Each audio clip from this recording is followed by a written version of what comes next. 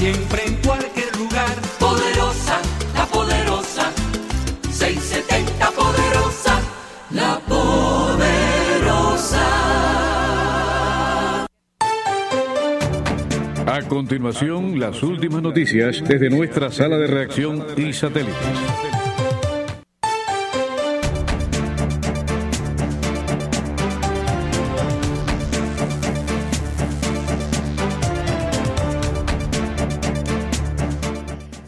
Buenas noches, son las 9 en punto aquí en su poderosa 670. 83 grados la temperatura, 77% la humedad. Y aquí están las informaciones. Dice el presidente Trump, el huracán Dorian podría ser un monstruo absoluto. El presidente de Estados Unidos, Donald Trump, ha advertido hoy en una declaración a los periodistas que el huracán Dorian podría ser un monstruo absoluto y todo apunta a que golpeará muy duro el estado de Florida. Estamos preparados, tenemos a la mejor gente del mundo preparada y les vamos a ayudar. Estamos entregando comida, estamos entregando agua, ha asegurado el mandatario, señalando la posible evacuación de la zona en peligro. Trump también ha señalado que algunos expertos opinan que Dorian podría ser aún más poderoso o tan poderoso como el huracán Andrew, uno de los ciclones tropicales más destructivos que hayan impactado Estados Unidos durante el siglo XX. En 1992, Andrew, con vientos de hasta 285 kilómetros por hora, dejó 26 víctimas directas y 39 indirectas en el sur del país. El Servicio Meteorológico Nacional de la Administración Nacional Oceánica y Atmosférica también ha advertido en su cuenta de Twitter que hay una posibilidad cada vez mayor de que el huracán Dorian traiga una triple amenaza de peligros a la costa este de Florida, con marejada ciclónica que amenaza la vida, vientos devastadores de fuerza de huracán y lluvias torrenciales.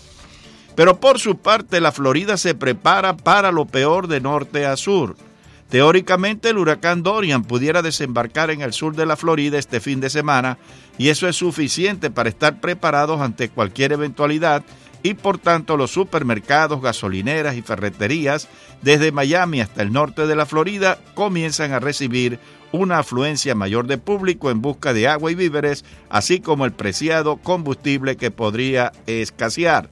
Más vale precaver que tener que lamentar, comentó una señora que se aprestaba a pagar más de 40 botellines de agua, latas de pescado, galletas y pan que había acumulado en menos de 20 minutos de travesía por un supermercado de Miami, y así está la mayoría de la gente comprando para prepararse.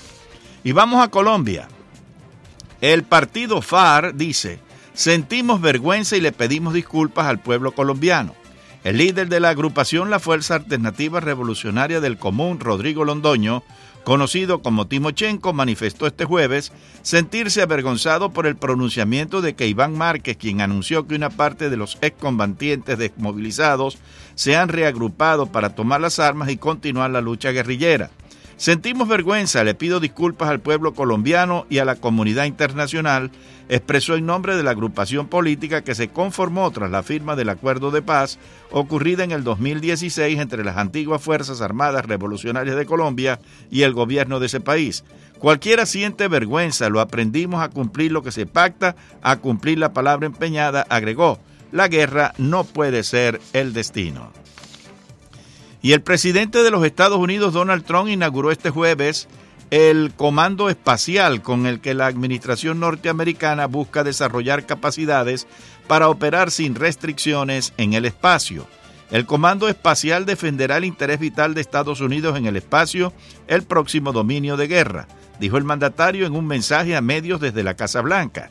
Según el mandatario estadounidense, el comando espacial asegurará que el dominio de Estados Unidos en el espacio nunca sea cuestionado ni amenazado.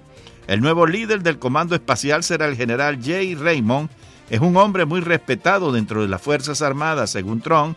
Durante el anuncio, el mandatario estuvo acompañado del vicepresidente Mike Pence, del director interino de Inteligencia Nacional Joseph McGuire, del secretario interino del Ejército Ryan McCarthy y del secretario interino de la Fuerza Aérea Matthew Donovan. Y reportan la explosión de un cohete iraní con un satélite a bordo en una plataforma de lanzamiento. Un cohete iraní explotó este jueves en una plataforma de lanzamiento en el centro espacial Imam Khomeini debido a fallos técnicos, recoge Reuters, citando a un funcionario persa que proporcionó la información bajo condición de anonimato. Fue debido a unos fallos técnicos y el cohete explotó. Pero nuestros jóvenes están trabajando para solucionar el problema, señaló sin proporcionar detalles acerca del suceso. Mientras tanto, un funcionario estadounidense que tampoco reveló su identidad aclaró que Irán planeaba lanzar un satélite cuando se produjo la explosión. Las imágenes satelitales muestran una columna de humo sobre una plataforma de lanzamiento que se encuentra en ese centro espacial en la provincia de Sennan. Y hasta aquí las informaciones. 60 minutos y ya regresaremos con más información a su Poderosa 670. Les narró Humberto García.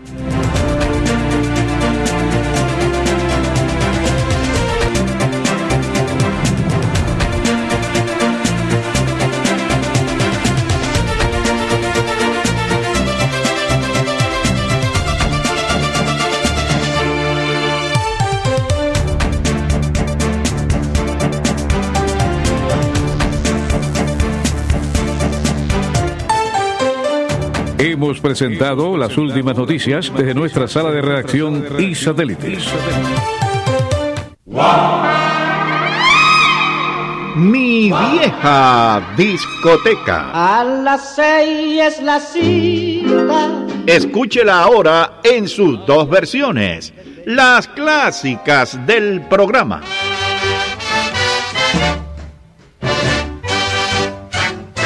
Y en su otra versión, los años dorados de mi vieja discoteca. ¡La Bamba! Todas las canciones favoritas de nuestros padres y abuelos y aquellas que nos emocionaron en nuestra juventud llegan los domingos de 6 de la tarde a 10 de la noche para poderlas volver a vivir. En familia, comparta con nosotros el tesoro mejor guardado de su Poderosa 670, mi vieja discoteca. Y es que la vamos a pasar muy bien. Y es que la vamos a pasar muy bien. Y es que la vamos a pasar muy bien. Y es que la... El mes de agosto no podía quedarse sin nuestra fiesta. Si te quieres divertir con encanto y con primor, Tendremos como siempre 8 artistas en escena, el almuerzo a escoger, estacionamiento gratis y muchos premios para todos los asistentes. Llame ahora al 305-541-3300 y haga su reservación. La entrada $30 y está todo incluido. El 31 de agosto no habrá excusa para quedarse en casa, así que levante su teléfono y marque el 305-541-3300 y a gozar la vida. hay que gozar la vida. Ahorita el mundo se acaba. Ahorita el mundo se acaba. Hay que gozar la vida. Ven a celebrar el mes de Celia Cruz en el Museo de la Diáspora Cubana, de martes a sábado de 10 de la mañana a 5 de la tarde, los domingos de 12 a 4 de la tarde. Entradas $12, estudiantes y seniors $8. Ven a celebrar el mes de Celia Cruz en el Museo de la Diáspora Cubana. 1200 Coral Way. Conozca más de nuestra historia y más de nuestra cultura. Llame hoy al 305-541-3300 para conocer el Museo de la Diáspora Cubana. Estaremos entregando entradas gratis. Llame ya al 305-541-3300.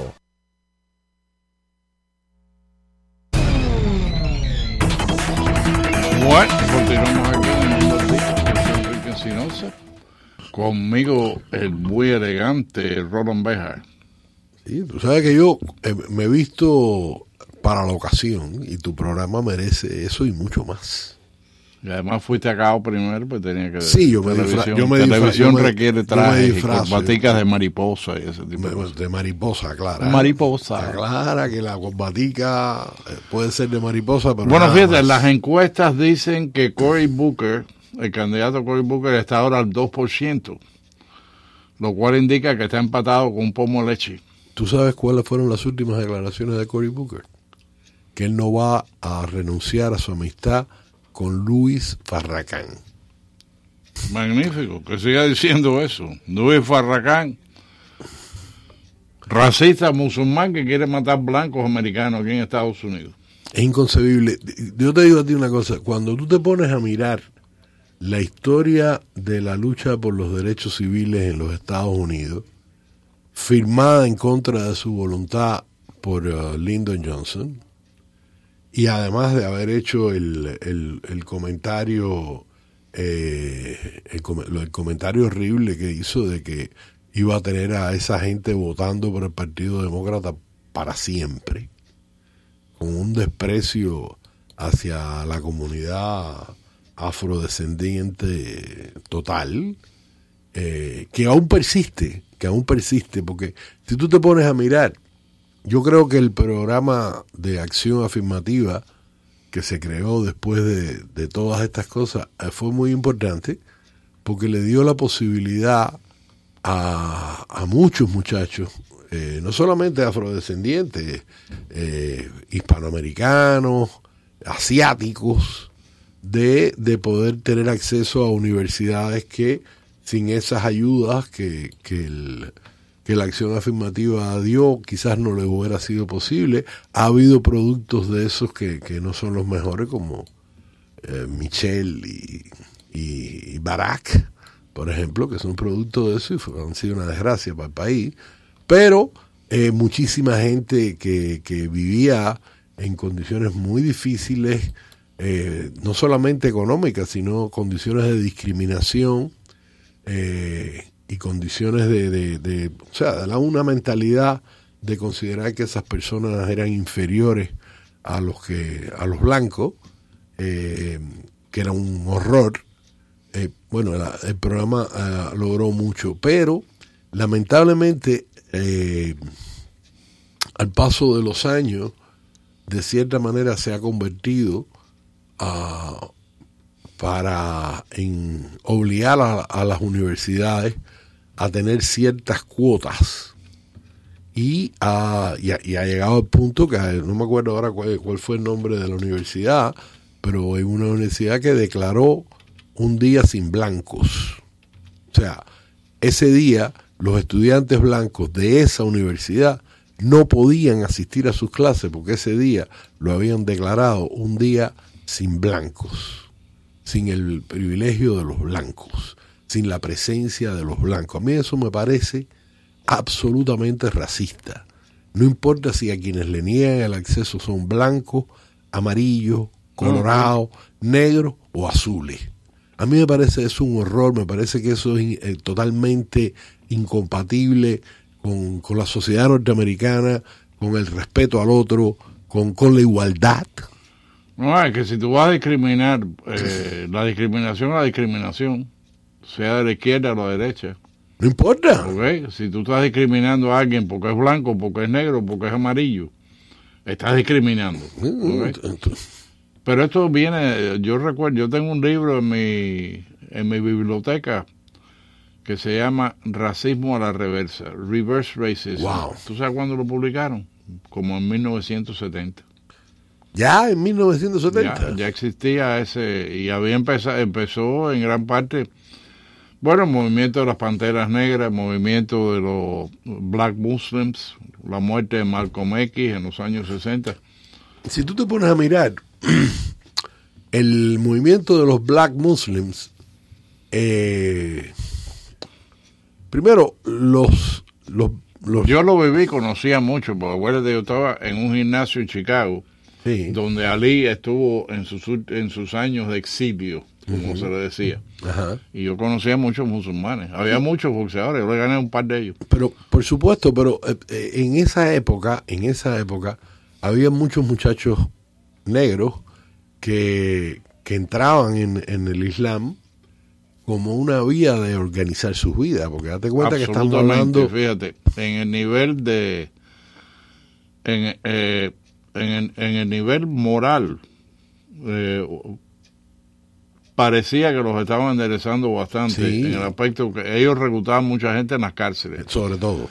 y no les permitían fumar, no les permitían tomar, no les permitían usar drogas. Ni tener relaciones homosexuales. Y ¿cómo se llama? Y después muchos de ellos les conseguían trabajo. En Chicago, cuando yo estaba boxeando, me moví en el barrio negro mucho, había muchos bakeries musulmanes. Sí. Que eran musulmanes, de los musulmanes americanos negros. Sí, que nunca han sido extremistas. El extremista... Bueno, fíjate.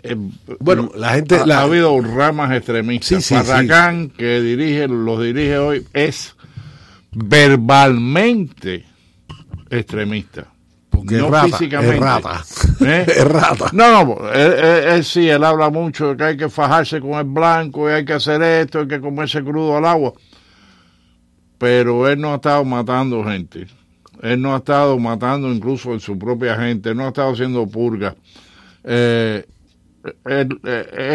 es de la boca para afuera. Sí, pero en la boca es horrible. La boca es venenosa. Por la boca crea, y es lo que te estaba tratando de decir, todo el movimiento de los derechos civiles fue una cooperación de dirigentes y sobre todo religiosos negros, como el Dr. King, paz descanse, y muchos judíos.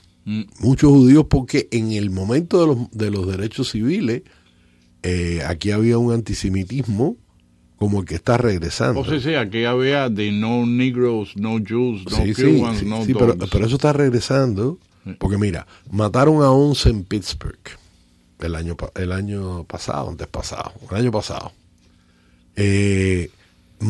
Balearon el otro día a un rabino sentado en la puerta de su sinagoga. Antes de ayer vino un individuo y cogió un bloque de piedra de por lo menos 8 o 10 pulgadas de largo por 4 de ancho. O sea, estamos hablando de un adoquín. Yeah. Y que le ha dado a un pobre rabino, ¿no?, de 62, 63 años en la cara de forma tal. No lo mató de milagro. Le dio en la cara con una violencia que le desbarató toda la nariz, arrancó todos los dientes de adelante.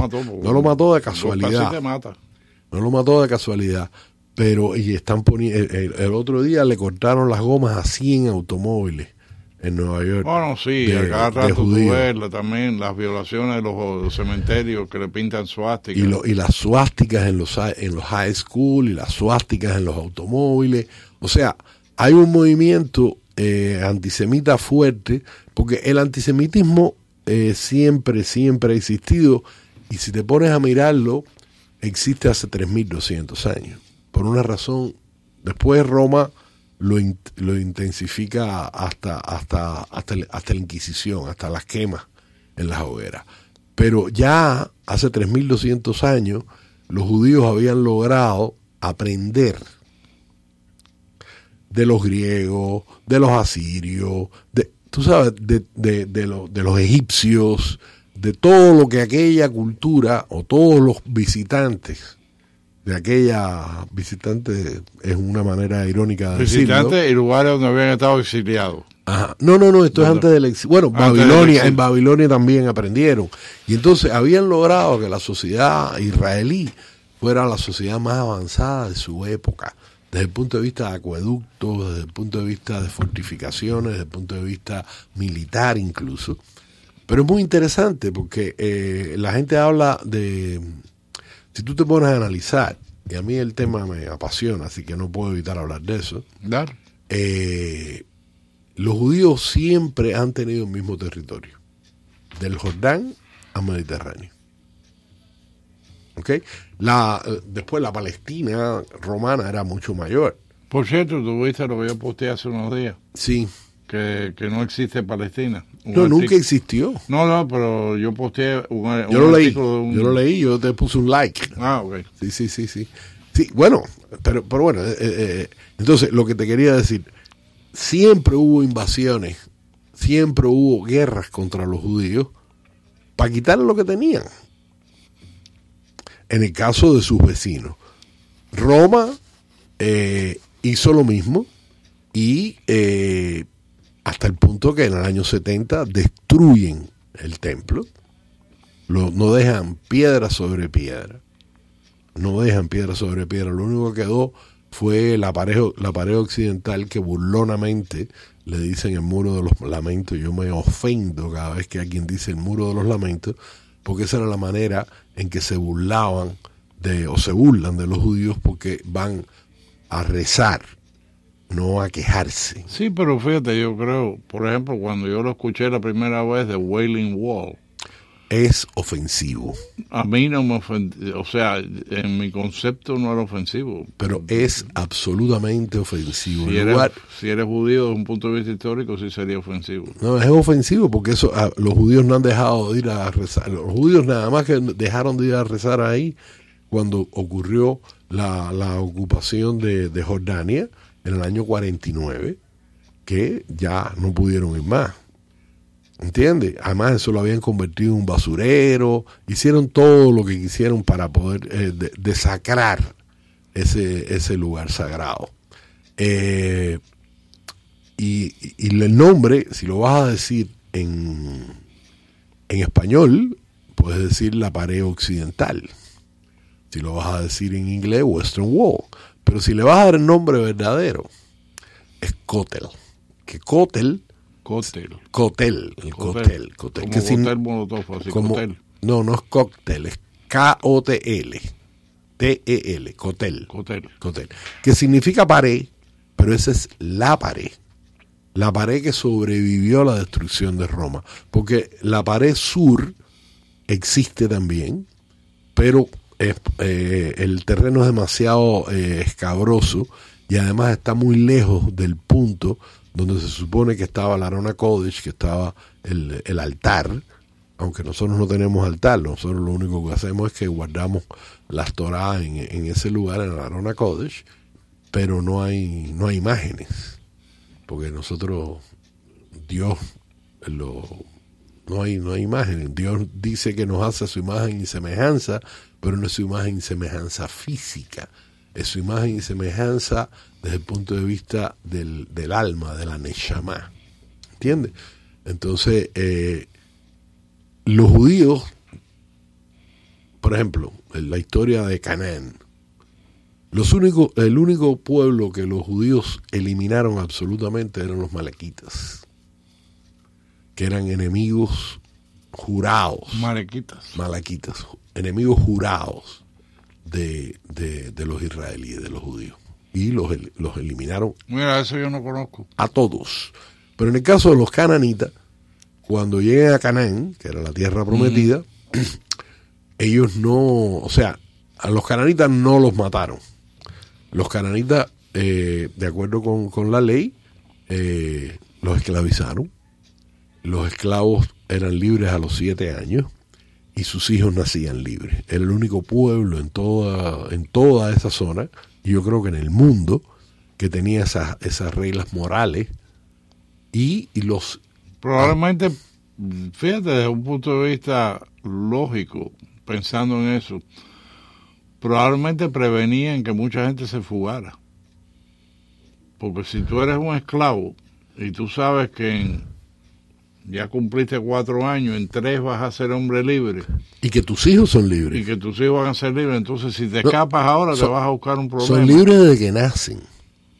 Por ejemplo, el otro día estaba hablando con mi hijo, que sabe muchísimo más que yo de muchísimas cosas de estas, porque él tiene la capacidad de, primero, se ha leído hasta los muñequitos, y segundo, lee en hebreo y lee historia en hebreo y lee noticias en hebreo. O sea que él está muy bien informado. Una de mis mejores fuentes de información es mi hijo, de lo cual estoy muy orgulloso.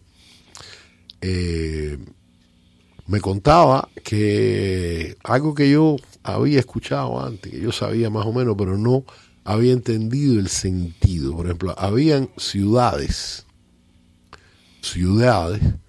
donde vivía gente que no eran judíos, pero vivían en esas ciudades y tenían la posibilidad de entrar al territorio israelí, de trabajar en el territorio israelí, de comprar y de hacer todo lo que quisieran, pero tenían que vivir en esa ciudad.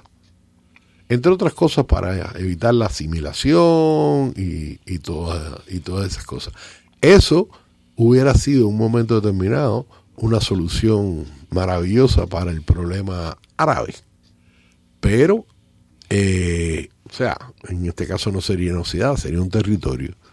Los israelíes han aceptado, primero aceptaron en los años 20 la propuesta de hacer dos territorios, un territorio para los árabes y un territorio para los judíos, a los cuales se negaron los árabes por primera vez, los años 20.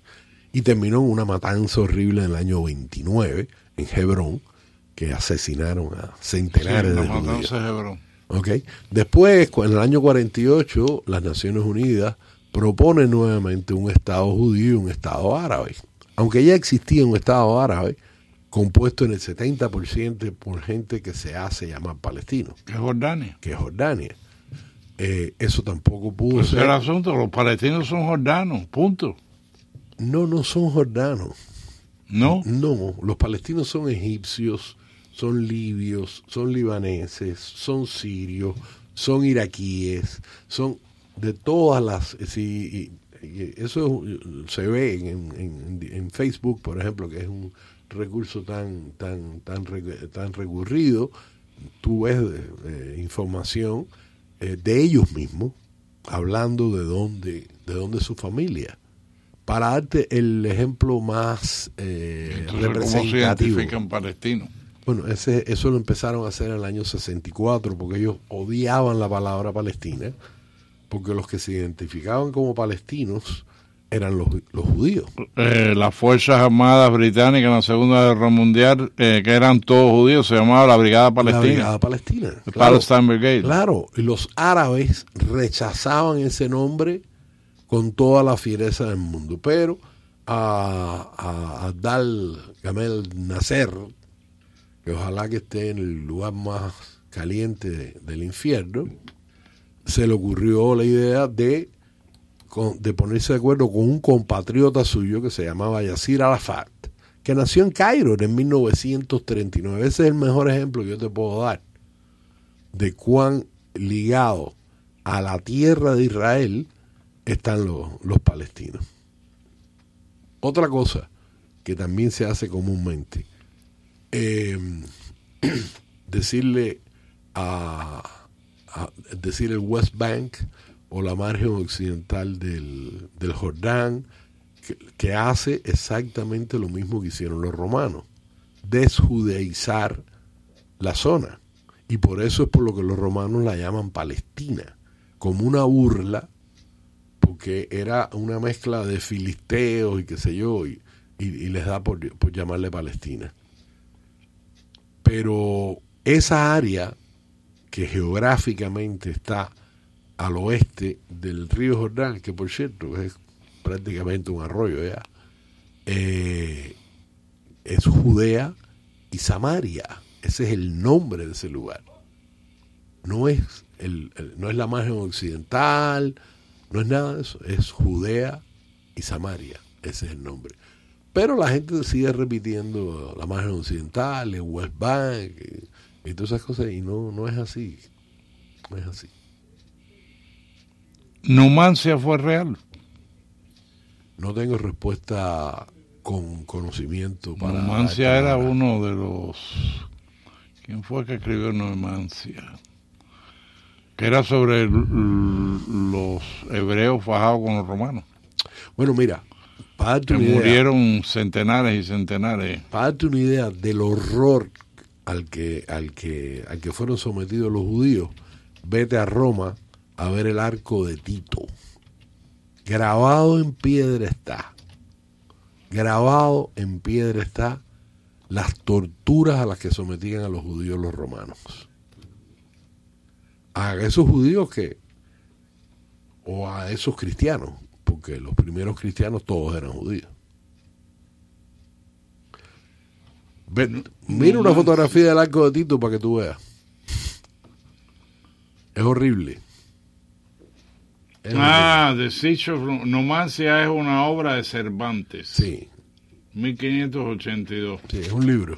Que habla de la masacre cuando rodearon Numancia y murieron hasta el último y se suicidaron. Bueno, pero eso es Masada, no Numancia. Bueno, pero probablemente Numancia fue su... Basado en Masada. Fue... Masada es un hecho histórico que los romanos cercaron a los judíos. Incluso he visto documentales donde se muestra dónde fue y todo. Es horrible, pero duraron ahí meses y meses, ¿eh? Pues yo no había pensado, yo sabía Masada, pero no había pensado en Numancia. Que Numancia y Masada eran la misma. No son la misma. Freddy me está haciendo muecas ahí para que vamos a un corte comercial. Bueno, pues aquí hay que arriba, Freddy, tú eres el que manda, campeón.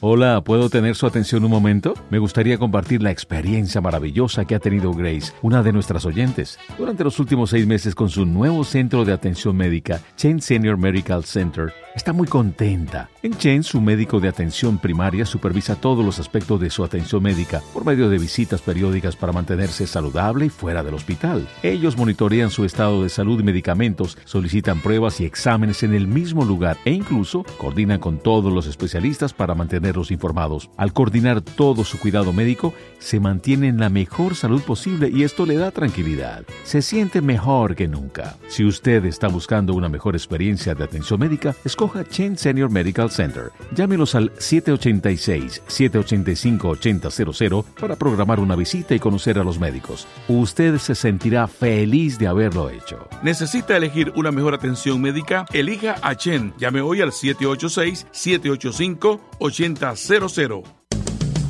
Hola, mi gente. La Poderosa, Cadena Azul y Hogar Club te invita a una nueva aventura de viaje despidiendo el verano y esta vez será el 14 de septiembre a la ciudad de Fort Myers. Visitaremos el Museo Edison Ford, donde apreciaremos las casas de invierno de Thomas Alva Edison y Henry Ford. Además de todos sus inventos, también iremos al Shell Factory and Natural Park, el destino número 1 para los turistas en el sur de la Florida, donde encontraremos 400 especies de animales y todo incluido por el precio de $99. Llama ya al 305-541-3300.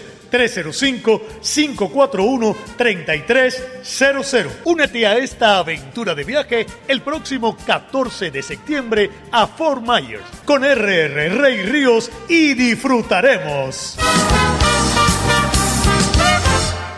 Las tasas hipotecarias de hoy están más bajas que en varios años. Ya sea que esté buscando comprar una casa, refinanciar para obtener una mejor tasa o desea comenzar a invertir en bienes raíces, podemos ayudarlo. Llame a Eddie del Río hoy a su celular personal 786-529-6448 para obtener más información. Eddie tiene los programas para cada situación. Llame o envíe un mensaje de texto a Eddie hoy al 786-529-6448 para obtener más información. No deje pasar esta oportunidad única. Llame hoy 786-529-6448. This is WWFE 670 AM Miami.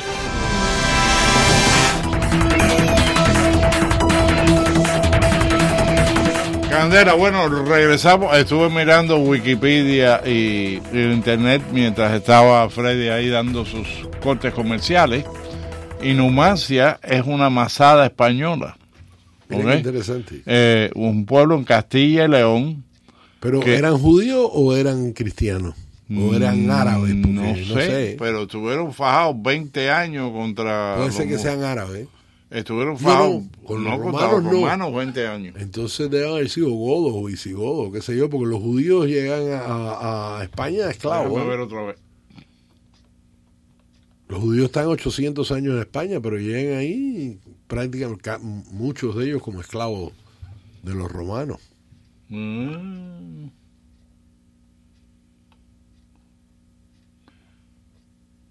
134, era con los romanos, 134 antes de Cristo. Scipio Amelianus. Mi padre le pusieron el nombre de general Escipión. Mi padre se llamaba Escipión, lo cual yo le agradezco infinitamente que a mí me puso Enrique. Sí, eso yo creo que fue un detalle muy bonito de parte de él. Sí, yo se lo agradezco hasta forever.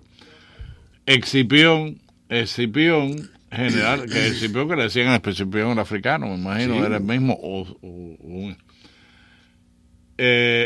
con 30,000 soldados, sus tropas construyeron un número de fortificaciones rodeando la ciudad de Numancia y se prepararon para una larga... Sí, pero eso fue una bronca entre romanos, yo creo. No dice si eran judíos. No, yo estoy seguro que no eran judíos. Porque los judíos llegan mucho después. No, deben haber sido españoles. Tienen que haber sido españoles, godo, visigodo, suevo, no sé, la tribu que hubiera ahí. Anyway, Cervantes escribió una obra y yo la leí en mis tiempos de universidad, pero hace tantos años que yo no me acuerdo que lo único que me acuerdo de la obra es que al final todo el mundo se muere. Sí. Se mueren suicidándose y en combate, eso fue. Pero bueno. Candela, Freddy, vamos a entrar unas cuantas llamadas aquí. Candela, bueno, la Poderosa, ¿está usted en el aire? Buenas noches, Enrique. Buenas noches. Y al caballero del lazo del tiempo de las cruzadas. No me recuerdo ese tiempo, porque fue un tiempo muy sangriento. Bueno, para caballero, mi pueblo. ¿usted sabe por qué le llamaban cruzados? Me imagino que porque llevaban la cruz. ¿Qué va? Porque peleaban atravesados. Ah, peleaban atravesados. El tipo era unos atravesados, por eso decían cruzados. No, de que eran unos atravesados, eran unos atravesados. Bueno, mira, voy a hacer referencia a lo local primero, si me permiten, y después a lo que ha pasado hoy en América Latina. Ok. Es lo siguiente. Aquí ese señor Padrón, si usted se monta en un barco, usted se monta en un avión, el responsable es el capitán. Aquí están ocurriendo muchas cosas, que entonces, que está arriba de la cabeza. No, yo no sé, es más bueno que un cordero. Sí, pero el cordero es envenenado. Y también aquí sucede que mucha gente tiene secretarias y secretarios, como pasó en Hialeah con esta gente que vino a cantar de Cuba, los depravaditos estos, reggaetoneros, que entonces el alcalde era sueco, aunque es cubano. No que si la secretaria, pues la secretaria se iba ahí, ¿por qué no la votaron? Entonces el relajo va a seguir. Aquí se están permitiendo cosas increíbles. Así que yo considero que el señor Padrón ese era el responsable de lo que estaba pasando ahí. Y por otra parte, de Guaidó, el otro día un programa de mucha seriedad, que para mí ese día se le fue el patín al director y no voy a mentar quién es. Se dijo que Guaidó, que ya no valía la pena, porque él no era un buen político. Señores, que las fechas no son tan lejanas. Del día 23 de enero al 12 de marzo, los americanos estuvieron diciendo que encima de la mesa estaban todas las opciones. Y ninguna de ellas era empinar papalote. Y la última, todo el mundo sabía lo que era. Y no, que Guaidó no pidió la ayuda de los americanos, que no la pidió. Bueno, sencillamente, pero hasta los americanos tampoco dijeron cabalmente. Óigame, usted en cuanto nos pida ayuda militar, ahí está. Es más, y aunque sea pasó un jet americano por la frontera cuando la ayuda quería entrar. Entonces estuvieron esperando 23 de enero, el sábado 12 de marzo. Entonces los rusos dijeron, bueno, como dice Enrique ahí, tú no mueves ficha, la voy a mover yo. Y la movieron, y sencillamente. Y lo otro, esa declaración de Timochenko, el tal Timochenko, ¿por qué la hace? Porque sencillamente está jugando una estrategia. El otro declara la guerra, yo declaro la paz.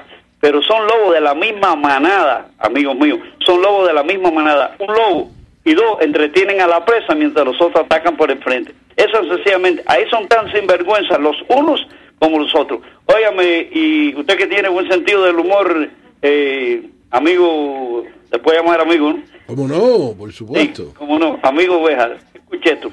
¿Sabe las tesis que están preparando los demócratas ahora con lo que pasó en la islita del desmán? Ajá. Sencillamente, de los 92 esa mil señora millones que de venía de dólares. California, Ajá, era una catequista que venía a catequizar a esas niñas para que no cayeran pecados. Bueno, y los viajecitos de Clinton, no, muy sencillo. A él le trajo desde Cuba Obama como 20 cajas de cohiba, y él iba ahí a esas niñas a enseñarle que fumar era malo y dañaba los pulmones, que tenían que usar los cohibas como los usó Mónica Lewinsky. Buenas noches. Poco gráfica la descripción, pero si me permite, yo el problema de Venezuela cada vez lo entiendo menos. Me da mucha tristeza porque a mí me unen a Venezuela lazos muy fuertes. Yo encontré la libertad en Venezuela. Yo salí de Cuba para Venezuela. Mi madre vivió desde el año 66 al año 83 en Venezuela. Mi hermana se crió en Venezuela. Yo tengo familia que aún vive en Venezuela. O sea, Venezuela para mí no es un tema ajeno como puede ser, no sé, Namibia o cualquier otro país del mundo. Pero me tiene muy triste lo que está sucediendo y estoy viendo que es una bronca entre socialistas y que no se van a decidir. Y en cuanto a la reacción del gobierno norteamericano, mi amigo, porque yo también lo considero usted mi amigo, le diría que no existía ni existe ninguna posibilidad de que el presidente Trump se meta en una invasión a ningún lugar, porque mire lo que está pasando en Irán. Irán está subiendo la parada, está diciéndole a los Estados Unidos de Norteamérica que si no disminuye las sanciones que se les han impuesto, que ha provocado el descalabro de su economía, el descalabro de su producción, la reducción drástica de ingresos en términos del petróleo, le están exigiendo estos señores, por decir de una manera radiable, que si no le quitan las acciones van a acelerar la producción de bombas nucleares y de todas las cosas que quieren hacer. Y Trump en el G7 fue extremadamente claro y ha causado cierta preocupación. A mí me causa cierta preocupación porque yo no creo que con estos señores se puede negociar nada, porque está en su código no cumplir los acuerdos que se hacen con los infieles. Eso me lo dijo a mí hace muchos años un señor que trabajaba para una agencia de inteligencia y que era el jefe de la agencia esa de inteligencia en Irán en la época del Shah, y que después se fue a trabajar con los kurdos y les ayudó tremendamente, y mucho de lo que está pasando con los kurdos en este momento tiene mucho en las raíces en el esfuerzo de ese hombre que los ayudó a entrenarse, a aprender a hacer cosas imprescindibles para su supervivencia. Vamos, otra llamada, please. La Poderosa, tú estás en el aire. Buenas noches a los dos y muchas gracias por la oportunidad de opinar. Venga, bienvenido. Déjame darle una idea de lo que está pasando en Miami-Dade College. Venga. Le digo porque mi hijo pasó por ahí y mi esposa fue profesora en Miami-Dade College. Miami-Dade College, abajo el señor Padrón, es una factoría de inscribir estudiantes para el Partido Demócrata. Por los mismos profesores, la mayoría, que le dice a los estudiantes que tienen que inscribirse como demócratas y votar por los demócratas, o si no van a perder los estudios y todas las otras cosas que tienen, los beneficios que tienen. Por eso a los demócratas y todas estas personas como Roberto Tejera, Raúl Martínez, le está molestando lo que el gobernador está haciendo, porque saben que de ahí salen muchos de la gente que están inscribiendo para ser demócrata. Ese es el problema. Eso simplemente es una factoría de inscribir estudiantes al Partido Demócrata. Gracias y buenas noches. Yo prefiero no personalizar en este caso, porque me duele, porque yo por muchos años he conocido al caballero que tú mencionaste y por muchos años ha tenido mi respeto, pero últimamente estoy un poco preocupado. Bueno, de eso yo no sé nada, así que La Poderosa, tú estás en el aire. Hello. La Poderosa, está usted en el aire. Hola, Jaime. Buenas noches, ¿cómo está usted? Yo siempre bien. Mira, el punto de mi nieta, Stephanie García, está en estos momentos en Florida State, y ella estudió ahí, pero yo, a mis nietas, como mi hija del padre, las preparé como republicanas, y no le afectó. Ella se graduó ahí con una escuela kit. Déjame decirte, mis dos hijos también. Y demás, pero estaba consciente de las cosas y nada de esto. Yo sabía del Instituto Confucio hace rato. ¿Qué se siente ahí? Una cosa extraña. ¿Aló? Sí, no, te escucho bien. No, porque estoy sintiendo ahí una voz por atrás. No, pues. Entonces, puede ser que sea una voz ultratumba. Y yo creo que lo que está haciendo Marcel Felipe, yo estuve hoy allí, yo fui allí, no me dejaron entrar, habíamos un grupo enorme de personas que queríamos entrar, porque Marcel y Diego Suárez estuvieron en la Poderosa temprano ayer y nos informaron de esto y yo acudí allá. Entonces, pues nada, esta es la situación. Por lo menos se ganó de que no nombraron a la presidenta del Instituto Confucio como quería Eduardo Padrón. ¿Le puedo hacer una pregunta? Entonces, eso es un punto ahí. Ahora, lo referente a Venezuela, yo viví en Venezuela del año 80 al 85, en Carora, estado de Lara. Y en aquel tiempo comenzaba el problema de que Cuba estaba invitando todos los años en vacaciones un promedio de 80, 90 maestros, iban a Cuba Paseo Verde a darle doctrina marxista-leninista. Y yo trabajaba para el comandante Blanco y para el comandante Domingo de la Guardia Nacional en cuestiones técnicas de aire acondicionado y demás. Estuvimos haciendo las Fuerzas Armadas. Y yo le dije,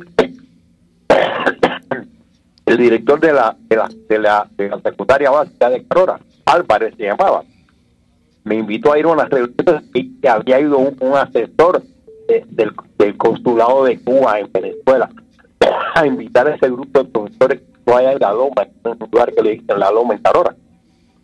Y yo le dije, mira, si esto no lo paran, esto aquí en 20 años, un gobierno comunista, esto fue en el 84, y mira a ver, en el 99, ¿qué fue lo que hubo? Y en el 94 Chávez trató de dar el golpe de Estado. En fin, eso se lo buscaron, ya eso venía en cuestión. Referente a Guaidó tiene que hacer uso de la 187 raya 11 para que se pueda hacer una coalición Colombia, Brasil, Argentina, que entonces actúe Estados Unidos para entrar una intervención militar sanitaria. Y Guaidó no lo sé, pero Guaidó pertenece a la Internacional Socialista, como todo este grupo. Son todos unos socialistas, ni más ni menos.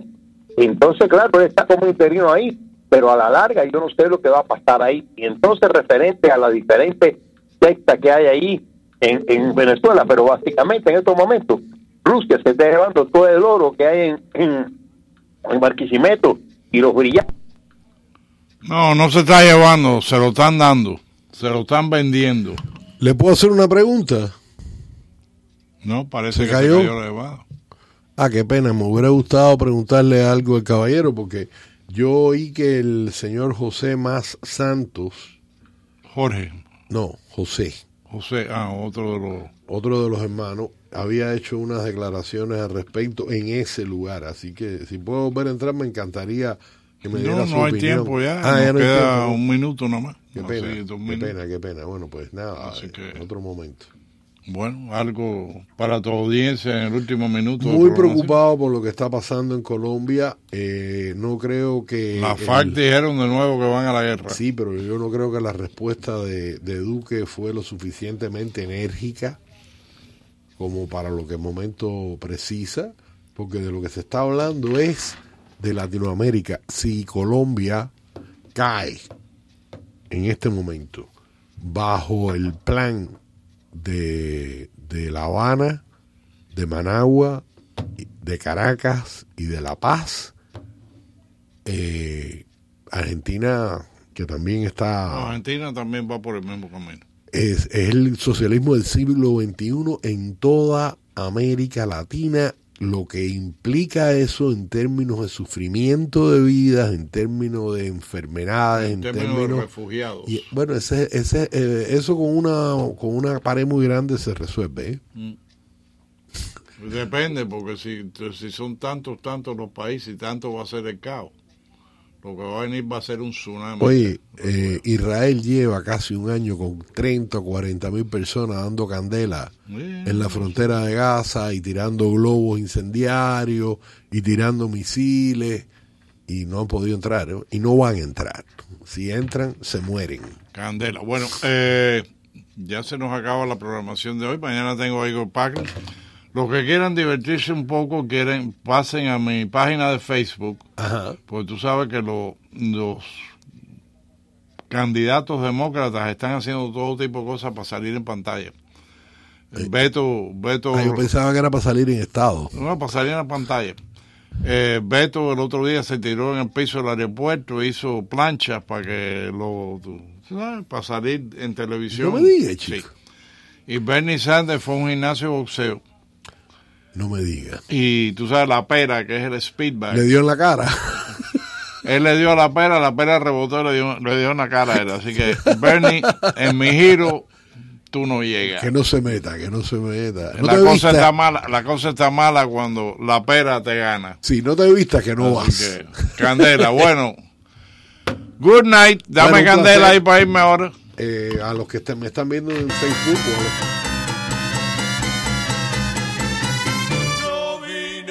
Echar candela. Yo vine pa' echar candela.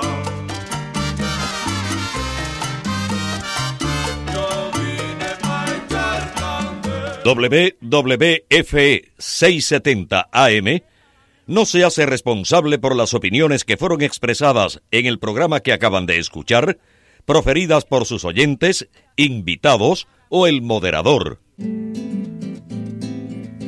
Tu minuto positivo con la fe en acción. Nos preocupa a menudo la inconsistencia de las cosas, los cambios que mortifican, el sentido de inseguridad que produce una ansiedad. Pero ese Padre Celestial que creó las lumbreras no cambia como los astros ni se mueve como las sombras. Es un auxilio seguro y constante. Abre tus ojos a la realidad que Dios te ama y que está listo para darte una gran bendición hoy si solamente pides la plenitud de su hermosa e incomparable presencia. Donde Dios está presente hay amor y el amor despide todo temor, toda angustia, toda incertidumbre, toda ansiedad, tal como la luz hace huir a las tinieblas. Esto ha sido el Minuto Positivo.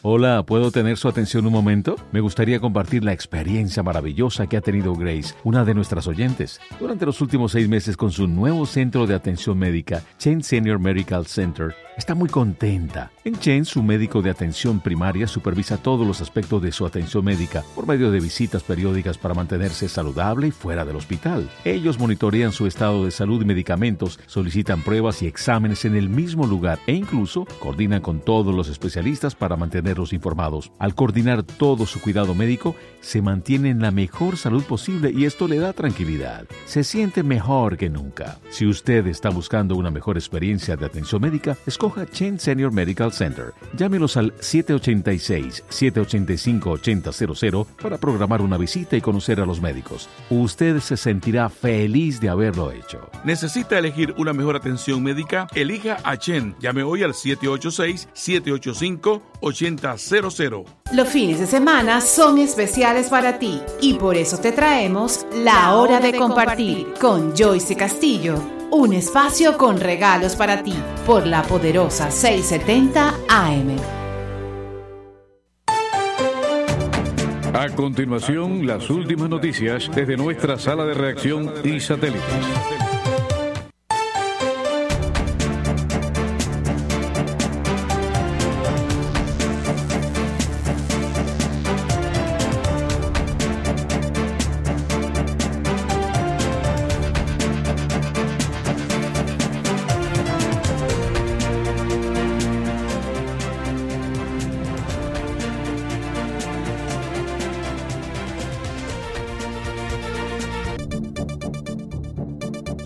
Buenas noches, 9:54 minutos aquí en su Poderosa 670. Es el momento de las informaciones. Advierten de la triple amenaza que podría traer a Florida el huracán Dorian. El Servicio Meteorológico Nacional de la Administración Nacional Oceánica y Atmosférica de Estados Unidos ha advertido en su cuenta de Twitter que hay una posibilidad cada vez mayor de que el huracán Dorian traiga una triple amenaza de peligros a la costa este del estado de Florida, con marejada ciclónica que amenaza la vida, vientos devastadores de fuerza de huracán y lluvias torrenciales. Los vientos con fuerza de tormenta tropical podrían iniciarse en la región tan pronto como el sábado por la noche, alerta el mensaje aconsejando a los habitantes de la zona prepararse para el desastre desde ahora. Este 28 de agosto, Dorian ha pasado de tormenta tropical a huracán de categoría 1 al llegar a las Islas Vírgenes de Estados Unidos. Se prevé que se fortalezca y llegue a Florida el próximo lunes como gran tormenta de categoría 4, según informó el Centro Nacional de Huracanes. El presidente de Estados Unidos, Donald Trump, también ha advertido este jueves en una declaración a los periodistas que el huracán Dorian podría ser un monstruo absoluto y todo apunta a que golpeará muy duro el estado de Florida. Y 2 días después del ataque registrado contra el bar El Caballo Blanco de la ciudad de Coatzacoalcos en Veracruz, México, las autoridades mantienen versiones contrapuestas sobre las motivaciones del crimen, que ha dejado hasta el momento 29 muertos y 10 lesionados. El gobernador de Veracruz, Cuitláhuac García, dijo que las personas fallecidas murieron al sofocarse luego de que un grupo de criminales provocara un incendio. Fue motivado por una cuestión probablemente de droga. Un grupo delictivo quería que ese bar fuera un punto de venta de droga de ellos, explicó el mandatario regional. Y el exdirector del FBI, James Comey, dio un ejemplo peligroso a más de los 35,000 empleados actuales del FBI y otros miles de ex empleados de la agencia al no salvaguardar la información sensible obtenida durante su trabajo en el FBI y usarla para crear presión pública para una acción oficial, reza un nuevo informe del Departamento de Justicia. Después de que Comey fuera cesado por el presidente de Estados Unidos en mayo del 2017 de su cargo, el ex jefe del FBI filtró a los medios sus memorias que documentaban las reuniones privadas con Donald Trump. De acuerdo con las conclusiones del reciente informe, mediante estas acciones, Comey violó las políticas del FBI y su propio acuerdo de empleo. Y ahora nos vamos con Mabel Fajardo.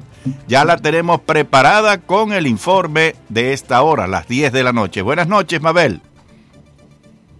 Bueno, Mabel, ya te tenemos en línea, así que vamos contigo y tu informe de las 10 para esta subpoderosa 670. Sí, señor. Mabel Fajardo, como siempre con nosotros. Sí, para ti también, Humberto García. Gracias a toda la audiencia que nos acompaña en la 670M. Recuerden que pueden visitar nuestra página de internet, la Poderosa 670M, y allí también obtener mayor información de nuestros reportes noticiosos.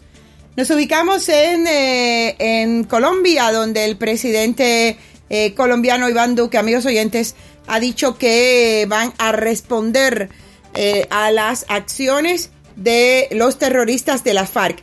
Pero antes recordemos el inicio de este comunicado, de este vídeo, expresado en palabras de alias Iván Márquez, ex número 2 del grupo terrorista Fuerzas Armadas Revolucionarias de Colombia, que anuncia que regresan a la violencia, a la extorsión, a los secuestros y a las armas para continuar, han dicho ellos, luchando contra la traición del gobierno de Colombia. Es decir, los terroristas de las FARC, aunque se vistan de seda, terroristas se quedan. Anunciamos al mundo que ha comenzado la segunda Marquetalia bajo el amparo del derecho universal que asiste a todos los pueblos del mundo de levantarse en armas contra la opresión. Así, amigos oyentes, vestidos con traje de campaña, con trajes verde olivo, con armas largas, han grabado este vídeo que dicen algunos expertos ha sido grabado en territorio venezolano. Ya saben que la dictadura de Nicolás Maduro les da cobijo y es muy fácil tener estas entradas y salidas por las zonas fronterizas. El presidente de la República Colombiana, Iván Duque, ha dicho que Colombia no acepta amenazas y además ofrece recompensas millonarias por cualquier información que lleve